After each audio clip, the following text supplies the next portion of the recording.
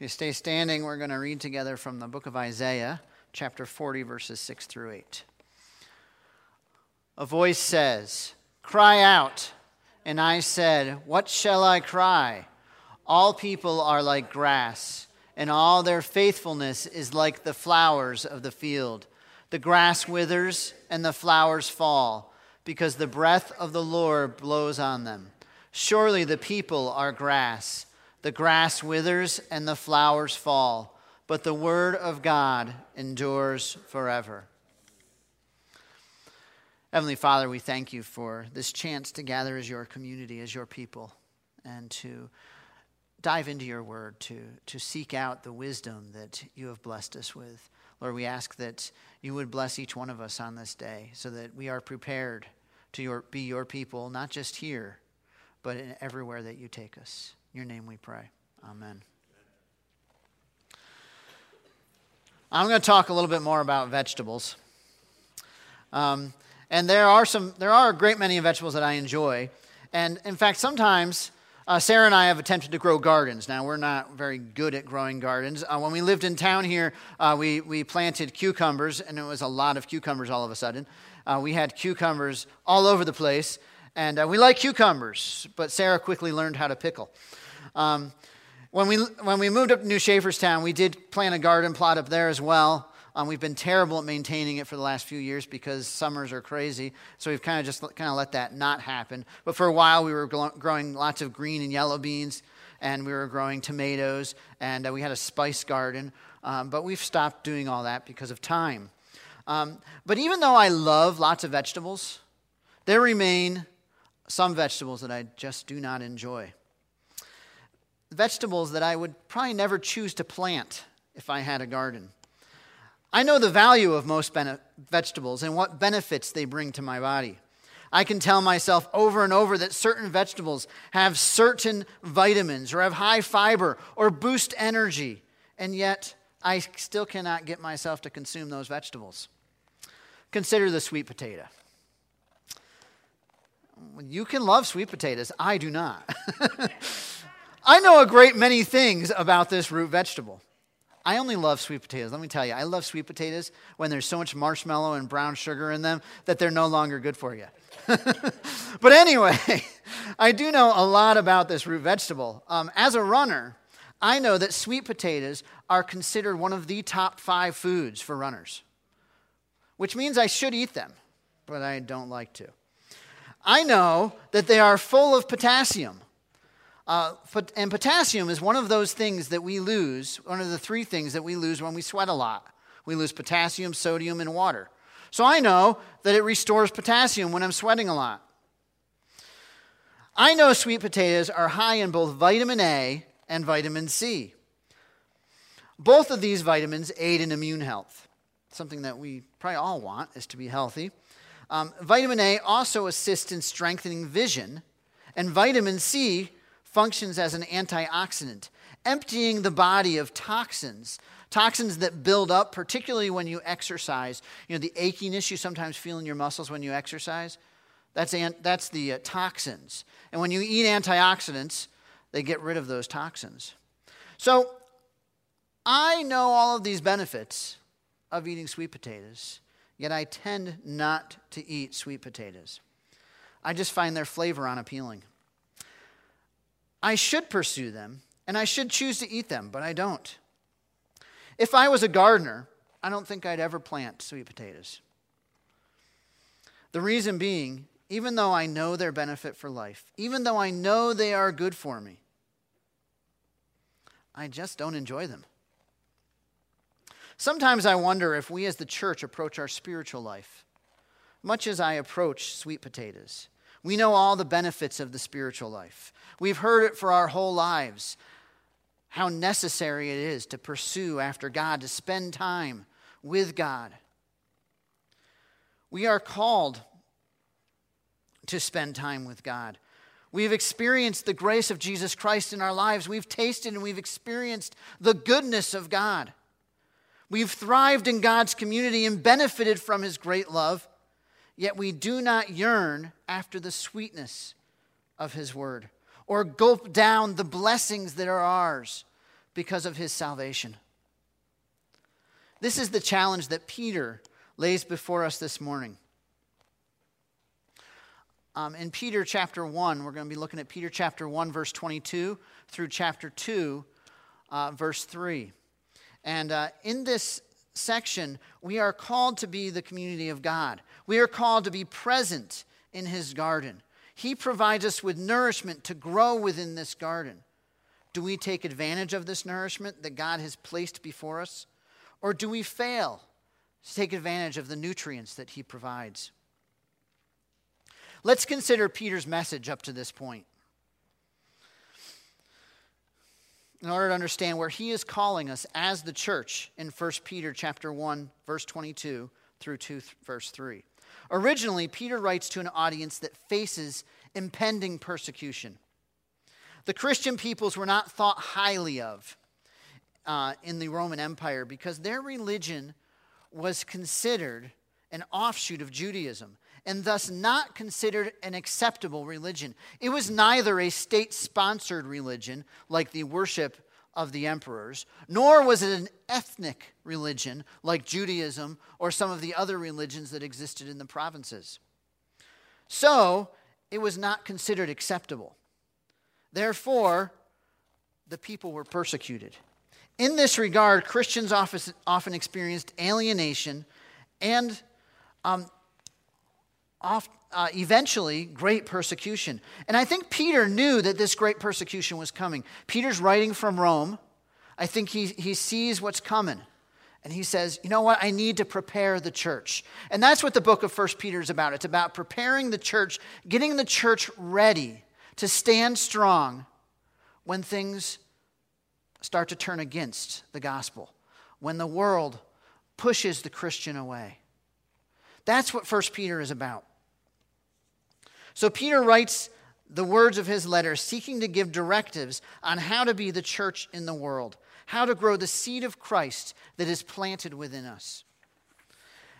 At this point in his correspondence, where we're entering in at chapter 1, verse 22, at this point, Peter has reminded his readers that they are born anew through the gift of Jesus Christ.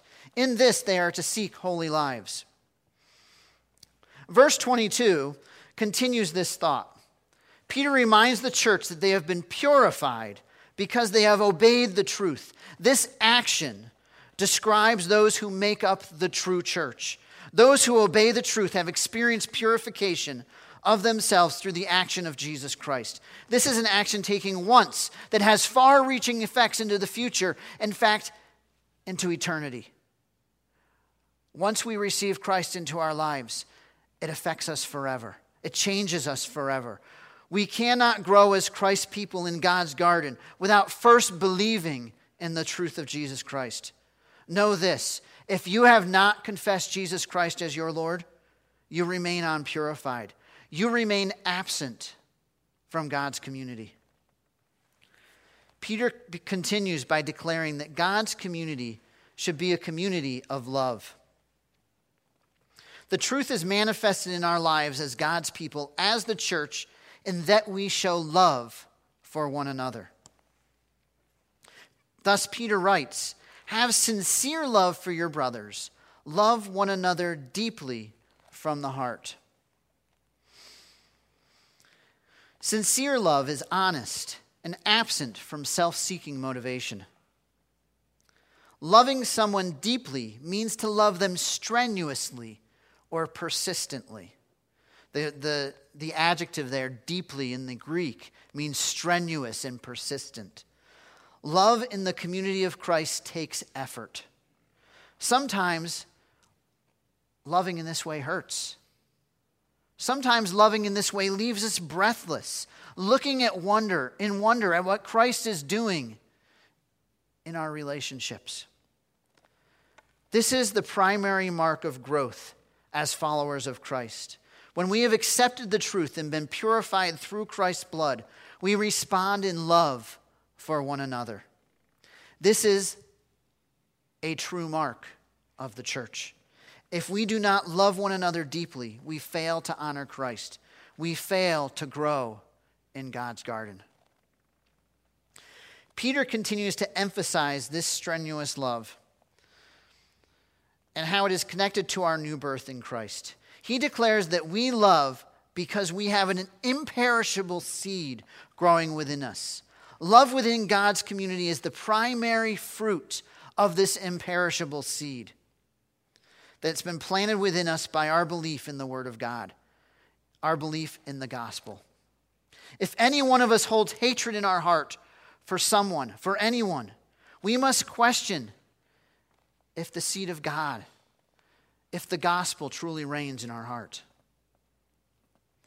If any one of us persists in making choices that tear others down, we need to question if the seed of Christ is germinating within us. It is at this point that Peter quotes from the passage we read together from Isaiah.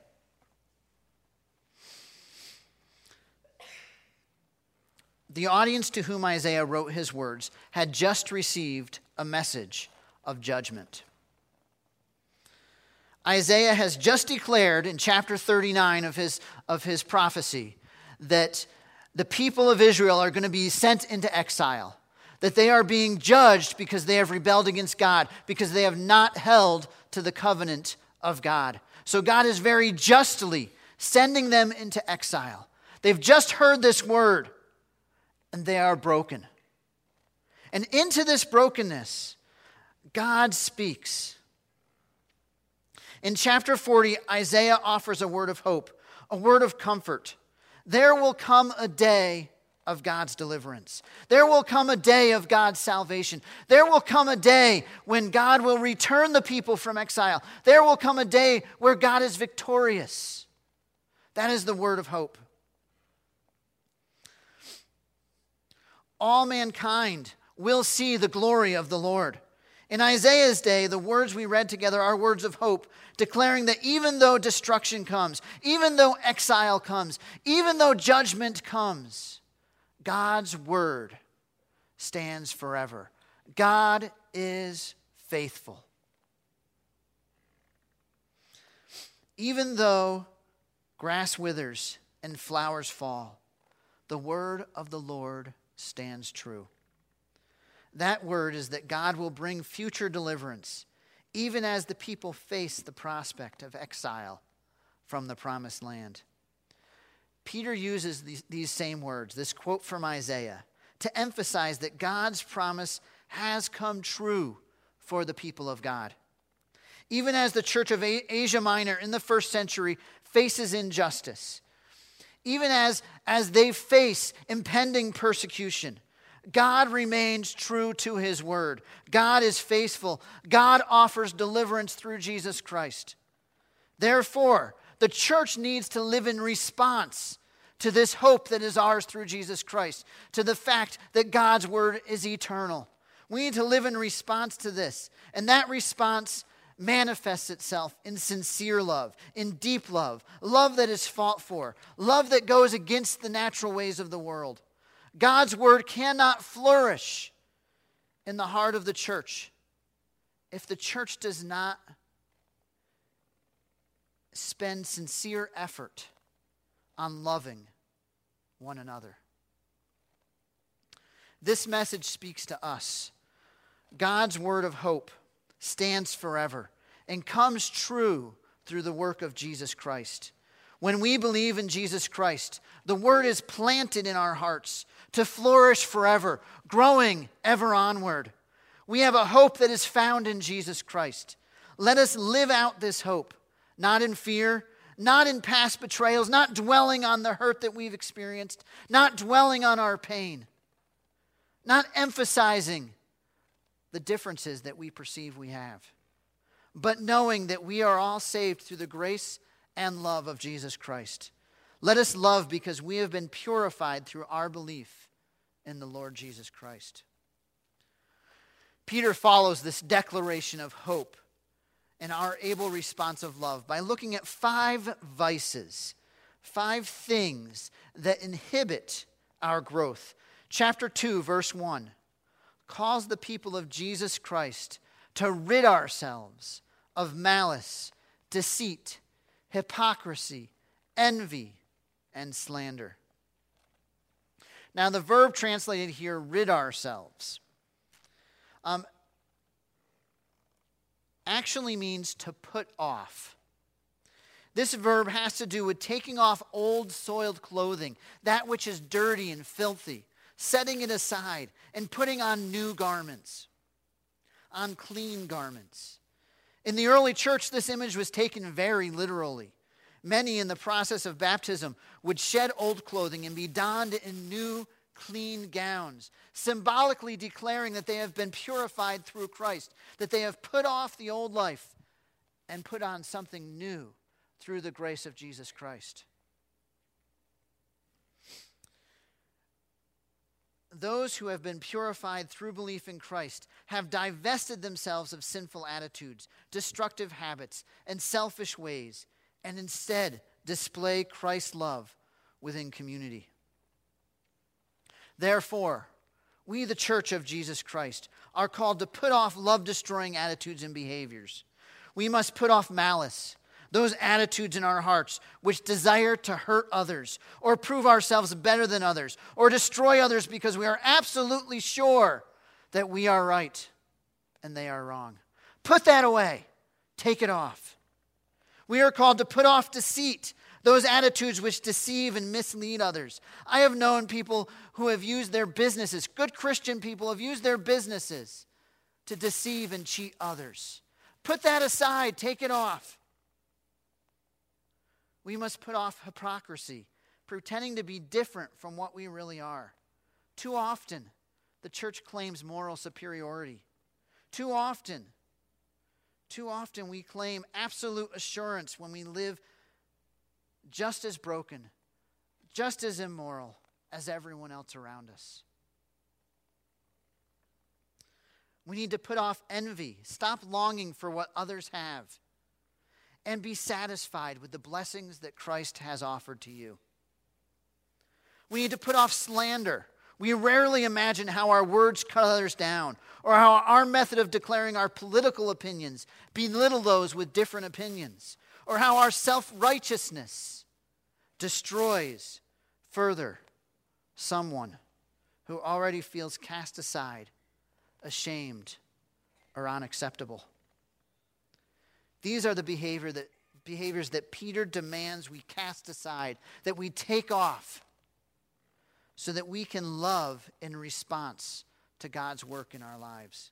So that the seed of God's righteousness might grow into a garden of God's love within His community, within the church. This growth begins with the seed of God's word to which we respond. We respond by pruning away that which is diseased, so that God's love becomes manifest in our lives and in our community.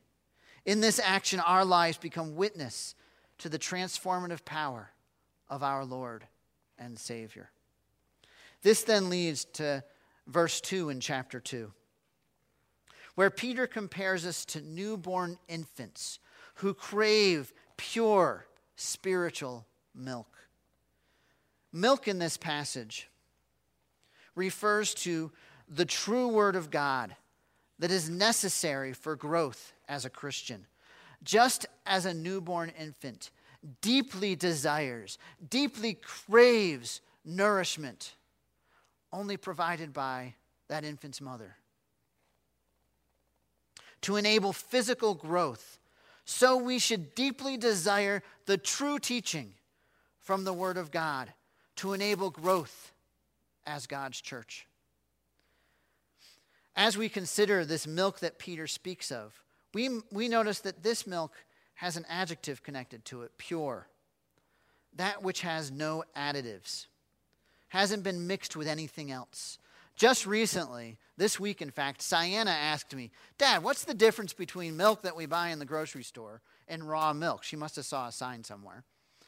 And I explained to her that, well, raw milk is the milk that's directly from the cow, and you buy it from the farmer and you drink it. My grandparents actually, they were dairy farmers, and we would go up to the farm and use the big milk tank cooler and get some of that raw milk, and man, was it delicious. And then I said to her, but the milk we buy in the store has all these additives, and they're supposed to be really good for us, They may or may not be. But it has all these additives. And this is exactly what Peter is speaking of here.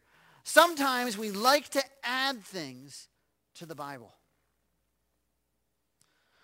Too often we allow the ideas of the world, the philosophies of our society, the practices of our nations, the rhetoric of certain political figures to be intermingled with the gospel message. In allowing these worldly ideologies to inform God's word, we're craving something impure.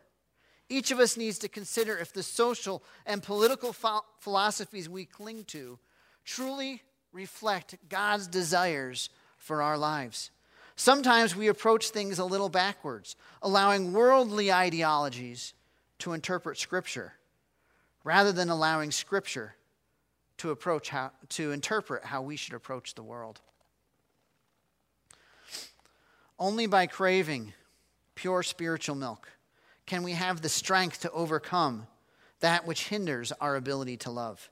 If we do not spend time seeking after God's word, if we do not deeply desire in our lives the truth of the gospel, then growth cannot happen. Many of us know this. Many of us know that time spent in God's word is certainly beneficial for the soul. Many of us know that hiding God's word in our hearts enables us to overcome temptation. Many of us know that immersing ourselves in the Scriptures enables us to prune away that which inhibits growth. Many of us know the benefits of allowing God's word to shape our decisions, our morals, our motivations. Yet, we do not truly crave the pure spiritual milk.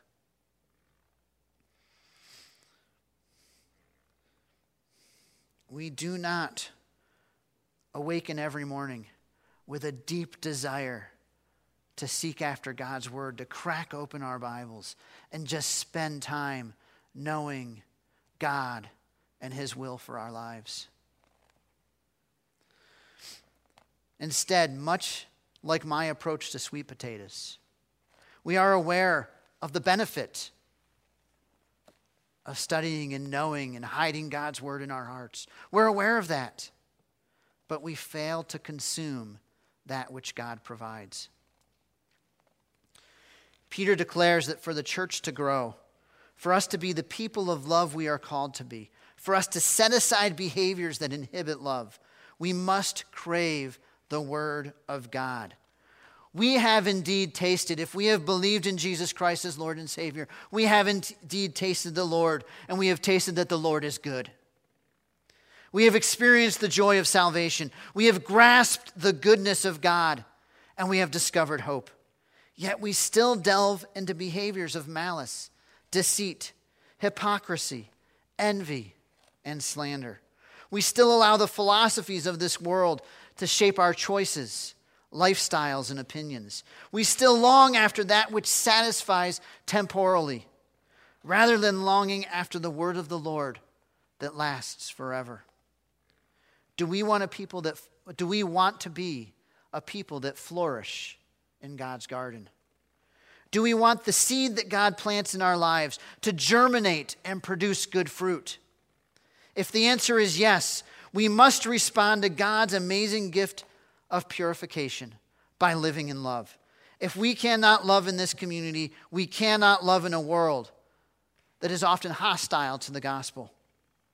In order to love completely in reflection of God, we must set aside behaviors that destroy life and that destroy relationships.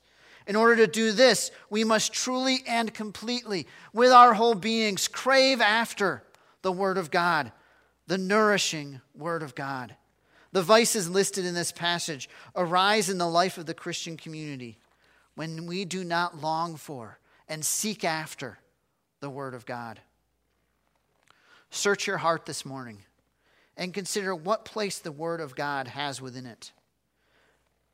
Does your Bible collect dust until Sunday morning when you brush it off and bring it to church? Or do you dig into it daily, seeking God's guidance, discovering God's power to overcome the vices in our lives? Do we take advantage of the opportunities that are before us to study God's word, whether they're opportunities here in this community, like Wednesday night Bible study or Sunday school or youth group or other opportunities, or studying the Bible with other groups of Christians? Do you reach in the morning? Do you reach for your Bible first? Or do you reach for your phone first? Or do you reach for your newspaper first or a book? What do you reach for first when you get out of bed? Consider if you hunger after the pure spiritual milk, or if you try to satiate your hunger with things that are less filling, things that will not nourish your soul, things that will not produce growth. Amen. Let us pray. Heavenly Father, we thank you for your word. We thank you that you give us guidance in this life. You don't leave us just to flop about trying to figure it out on our own. But you have blessed us, Lord. And we thank you and praise you for this. Lord, we pray that you would open in our hearts a deeper desire, an ever-deepening desire to know you, to know your word, to draw that word into us so that we might better live as your people, as your community, the church. Bless us now, Lord, as we go forth as your people. Bless us in the name of God the Father, who is present with us. Bless us in the name of Jesus Christ our Lord, who saves us, who offers us hope and grace. Bless us in the name of the Holy Spirit, who guides each step of our way, if only we depend on him. Bless us now, Lord. Let us go as your church. In Jesus' name we pray. Amen.